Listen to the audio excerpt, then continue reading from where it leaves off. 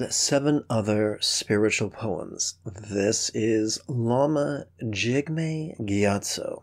Welcome to Meditate Like a Jedi. Today's first poem, Sound Like. There is something weird about me. Well, that's not entirely accurate, as there are many weird things about me. Have you seen how I dress? But one of the weird things about me is that I tend to speak and write like whoever I last heard.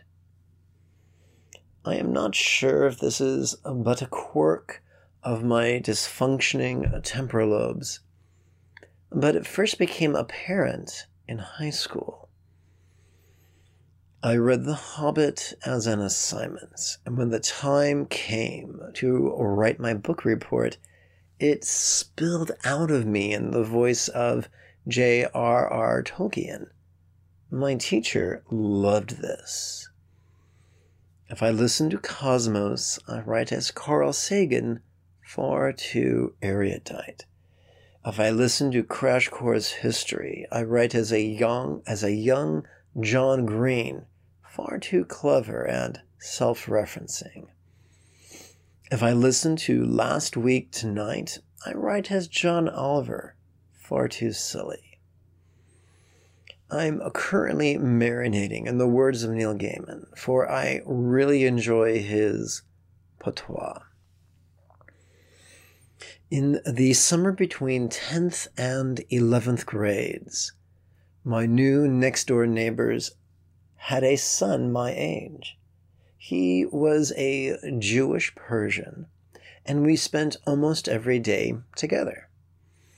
After a summer of hanging out with Eddie and going to the beach every week, in fall I returned to high school.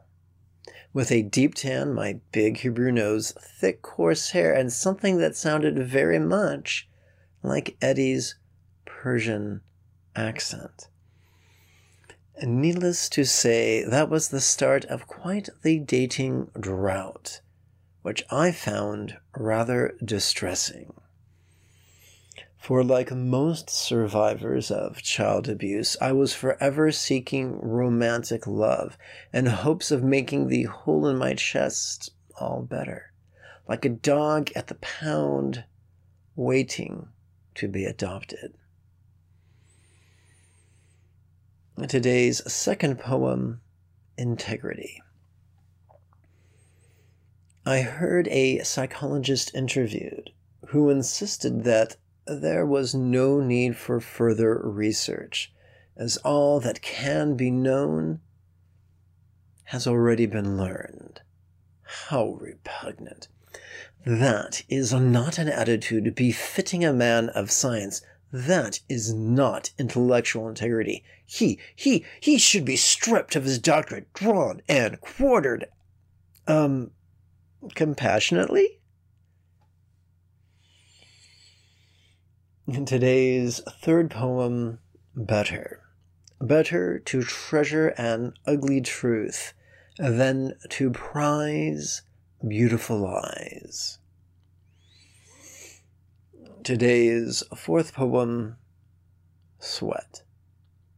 In junior high one evening, my cranky cousin telephoned, but he did not sound cranky. He sounded mellow and bemused. His companion that evening was a Ms. Jane, first name Mary, I think. And he asked me, "How is the cosmos treating you tonight?"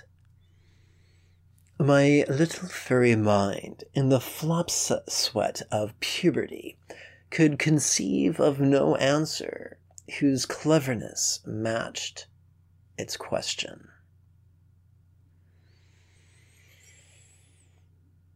Today's fifth poem, Ability.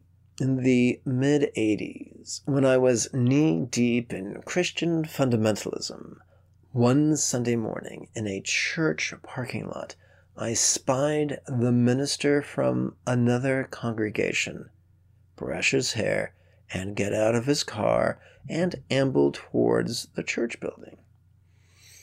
My facial expression must have communicated both surprise and confusion. He explained that he was deliberately missing communion at his church without telling anyone, as an object lesson to rely more on God than the minister.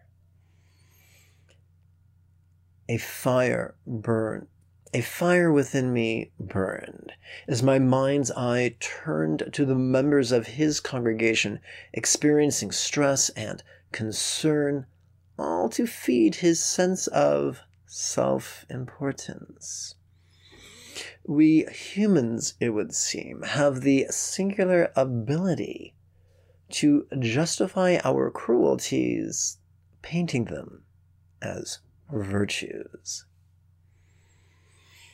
Today's sixth poem, Await. Ashen-faced and with a tremoring voice, the minister asked, "Should I become a Buddhist?" "The problems you've told me of have nothing to do with Christ or the Bible," I explained. "The problems you told me of are predicated upon the metaphoric lens through which you view Jesus and the Bible.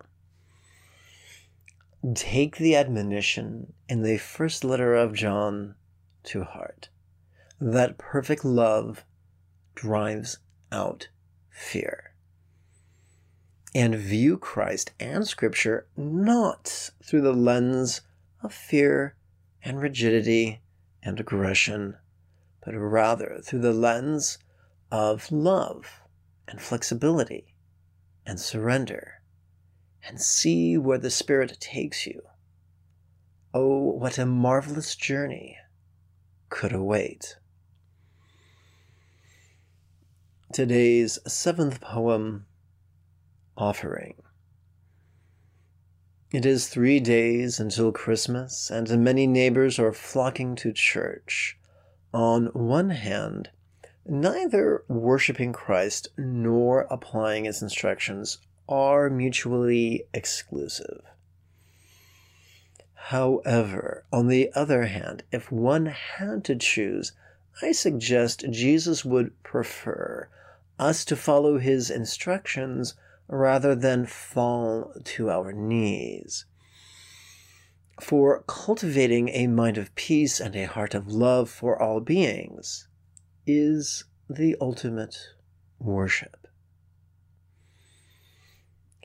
Today's eighth and final poem, Pier. Consider, if you will, the shape of the cross, a vertical line intersected by a horizontal one. The vertical line could symbolize the vertical energy of devotion, like that of a child standing before their parent, gesturing the request to be picked up and held. The devotion of a child to a parent, be they corporeal or celestial, is hardwired into the brainstem of every mammal. And for a time, the likelihood of a child's survival is directly proportional to the devotion they exercise towards their parents. But once maturity is reached, if they are to find a mate, if they are to procreate and rear young, something must shift. A cross's horizontal line could symbolize our love for our fellow beings, from peer to peer and equal to equal. Our devotion and love equals, or is one superior to the other? In Paul's first letter to the church in Corinth, in his admonition to love, did he not remind us, put away childish things. And elsewhere did he not pen, goodness, kindness, gentleness, against these things there is no law. What if worship's prayer and praise was a dead end, masquerading as a quick path? Let us conclude with a simple call to action. This podcast will never have any advertisements, so support us monthly on PayPal and like us on your podcast service to help others find us just as you found us as well. If meditation has felt impossible, boring, or just out of reach, you are welcome to register at buddhajoy.org for the next series of live online meditation class webinars that meet once a week.